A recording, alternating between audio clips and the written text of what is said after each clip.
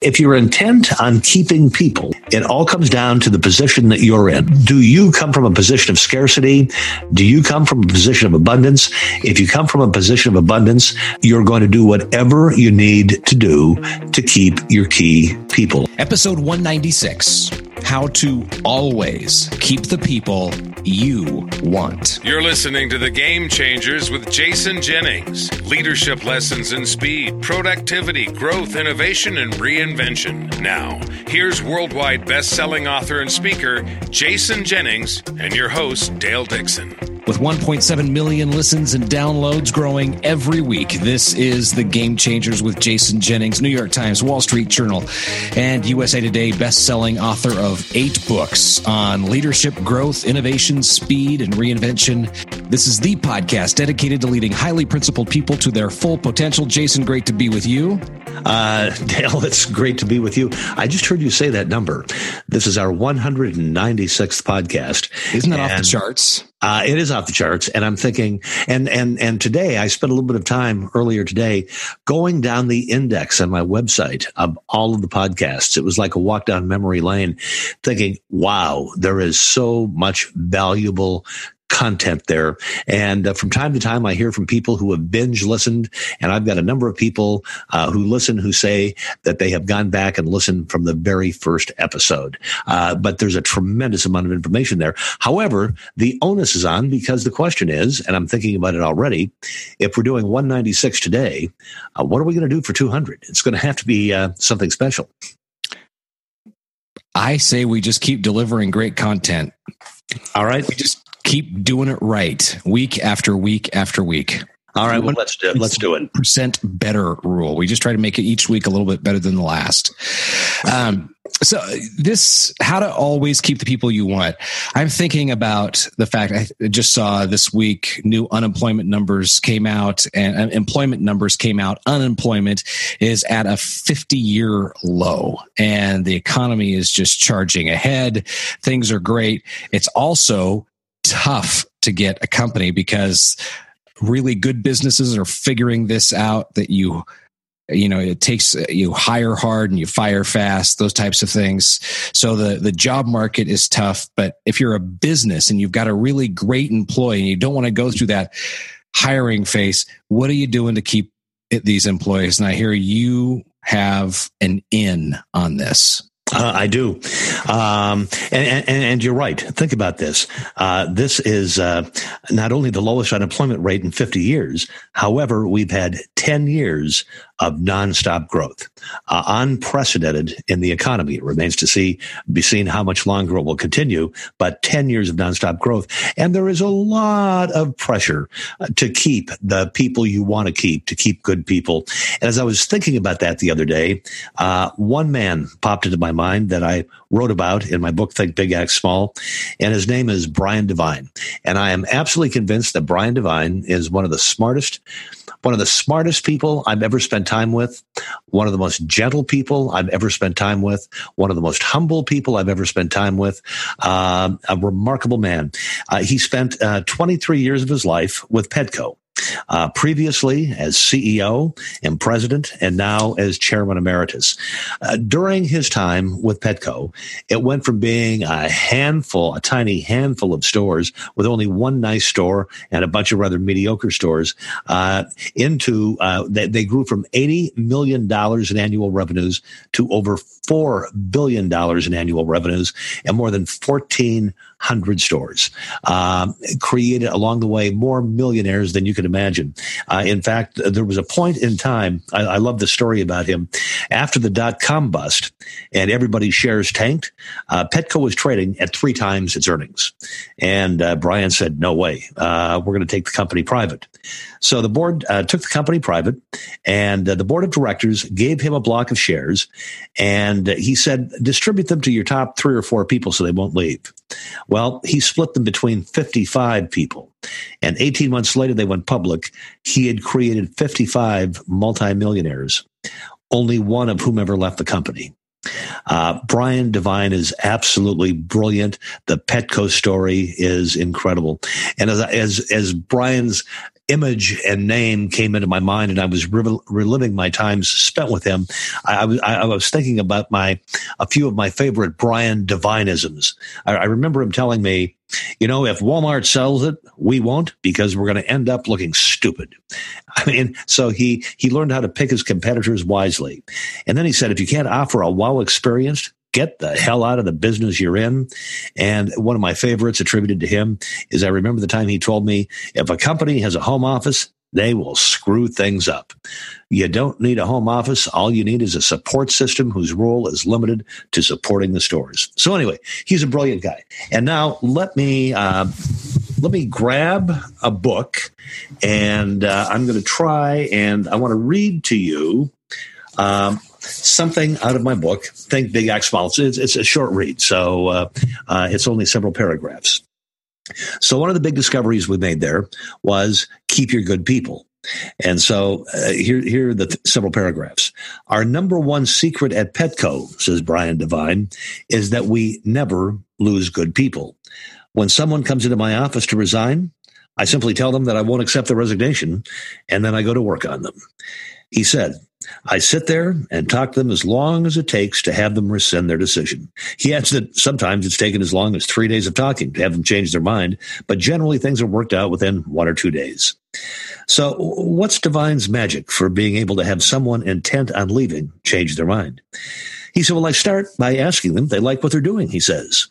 And then I ask them if they like the people they're working with and whether they're in a great industry with a great company.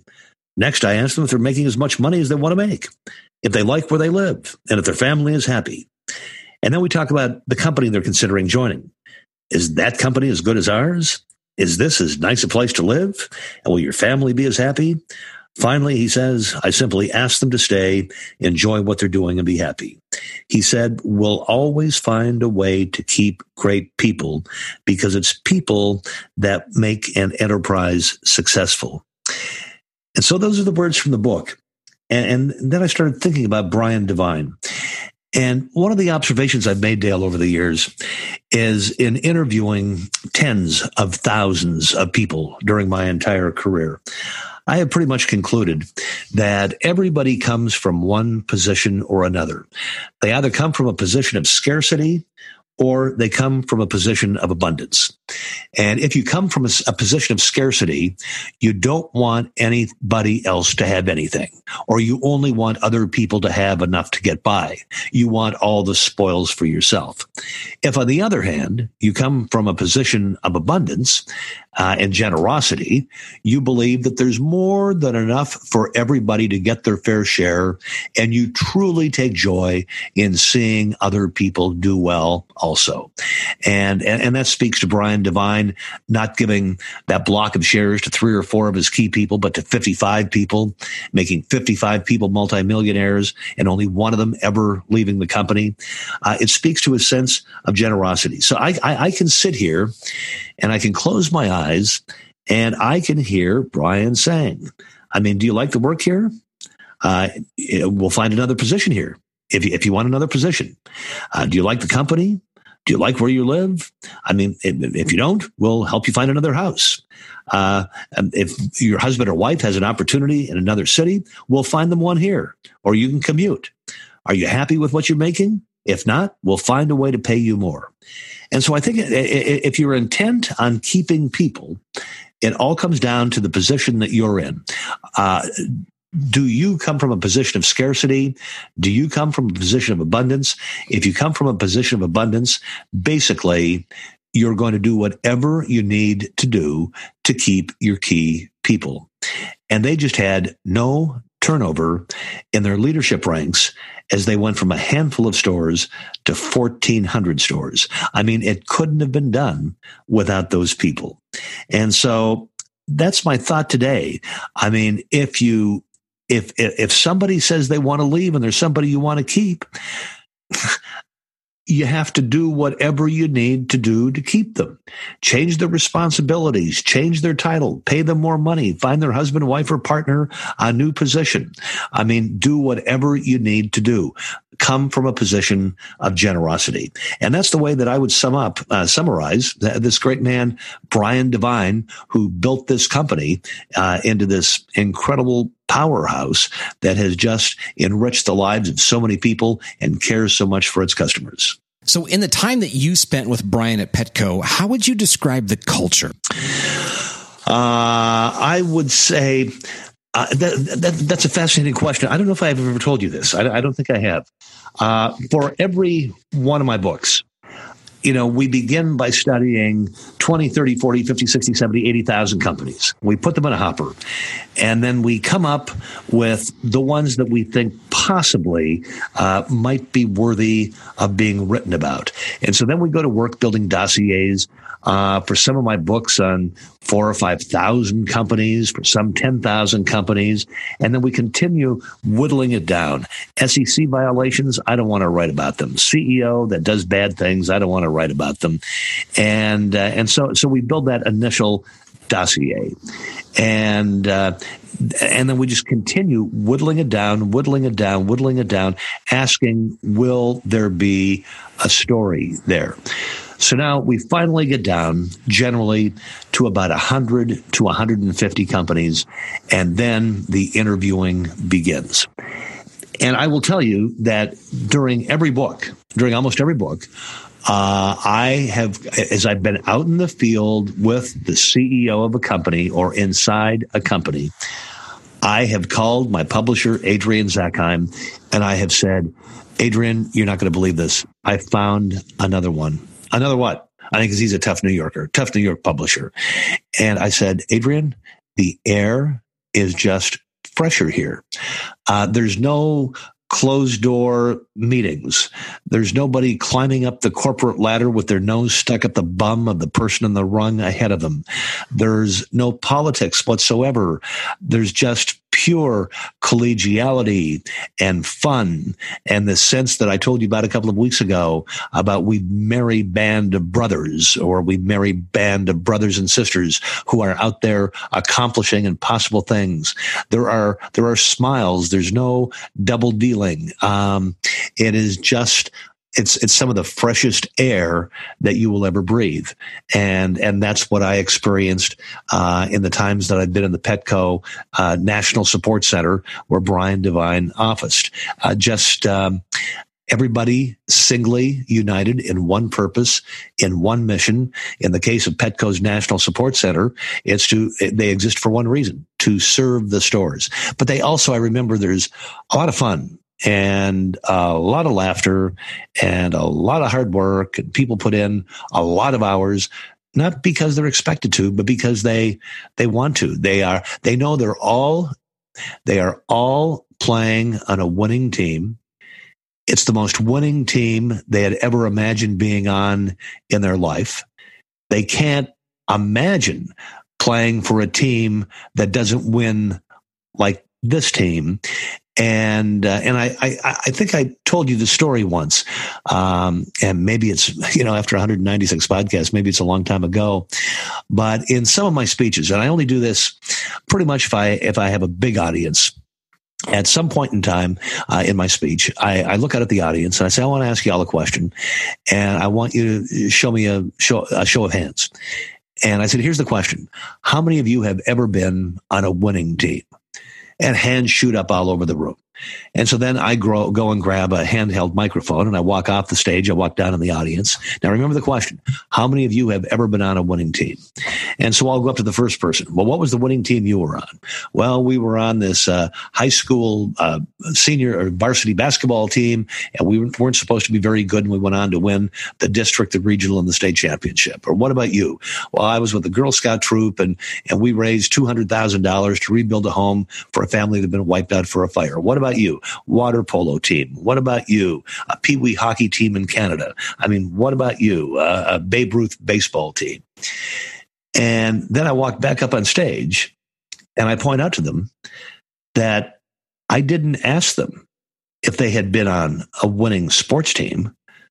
I had asked them if they'd ever been on a winning team.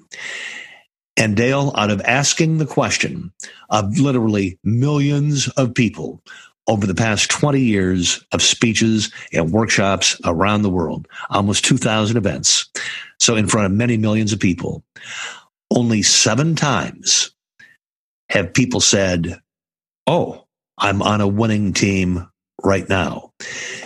You ask, what's the culture like?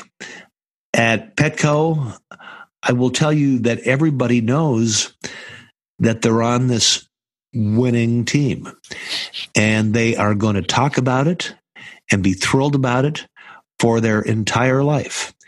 It's like somebody who won a Rose Bowl. Those guys are brothers for life.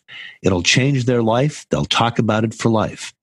I mean, it's about being on any team that achieves. You know you've got it good. You almost have to pinch yourself because you can't believe how fortunate you are. And if you're going to create a team like that, it of necessity begins with a leader who comes from a position of abundance and who says, I'm going to share the wealth. I'm going to share the glory. I'm going to share the credit. I'm going to spread it all around. So when Brian Devine says that he never lost anybody he wanted to keep, I believe him. I don't think it's hyperbole because I can just see him going at them and saying, we'll do whatever we need to do to keep you. Now, I asked that question as a setup so that I could make this wild prediction, and please correct me if I'm wrong, but if you, as a leader, put the blood, sweat, and tears into having a growth mindset and creating the culture that you just described, I bet you don't have to have very many conversations that go, oh, please stay, we'll do whatever it takes to keep you. No, I don't think you do. And as a point of pride, I understand he never wanted anybody to leave, and he would do anything to accommodate people and let them grow and be nurtured under his reign. But I bet it's easy for him to say, I never lost anybody I wanted to keep, because he probably didn't have to have the conversation that many times. It's all you described in the growth mindset that sets the stage for culture. Great reminder. Thank you for that. Any final thoughts? I think my final thought is, well, okay, you go to church, I go to church. And I was working out in the gym last week, and I saw a man wearing a T-shirt. Now, this is a man who changes near me. And so his name is Cyrus. And Cyrus is originally from Iran, not much of an Iranian accent, owns a successful construction company, and wiry, strong, fun guy to chat with. And so a couple of weeks ago, I saw him wearing a T-shirt, and it said, "This is what an American atheist looks like." And I thought, wow, interesting. I'm not, but if I were, I don't know that I would put it on a T-shirt and wear it to a gym with hundreds of people. And then last week, so this was several weeks ago, last week, I saw him wearing, and I chose not to have this conversation. I mean, because religion's a pretty private matter as far as I'm concerned. Last week, I saw him wearing another T-shirt, and it said, "In the beginning, man made God." And so I've been thinking about that a little bit, and so I've not had a lot of time to myself in the past week, but I've been thinking about religion a little bit. And I remember you asked me for my final thought, so that's the setup for how this final thought occurs to me. And I remember something attributed to the Dalai Lama, who said, "My religion is very simple. My religion is kindness." And I think you can actually tie that in to the Brian Devine that we were talking about today too. Interesting. You know what? I think I'll stick with the Dalai Lama quote on my t-shirt. Hey, you can send Jason an email. The address, jason@jason-jennings.com. Jason would love to hear from you. Responds to every message. Let him know how you've put this podcast into action in your life. Also, while you're out and about, be sure to subscribe to this podcast in your favorite podcast app. You can do it easily. And while you're there, rate and review the podcast. Hopefully we've earned 5 stars from you. When you do that, it makes it easier for other people looking for this type of content to find the Game Changers. This is the podcast dedicated to leading highly principled people to their full potential. You've been listening to The Game Changers, leadership lessons in speed, productivity, growth, innovation, and reinvention with business thought leader, best-selling author, and keynote speaker, Jason Jennings. Read Jason's most recent New York Times bestseller, The Reinventors, and visit his website at jason-jennings.com.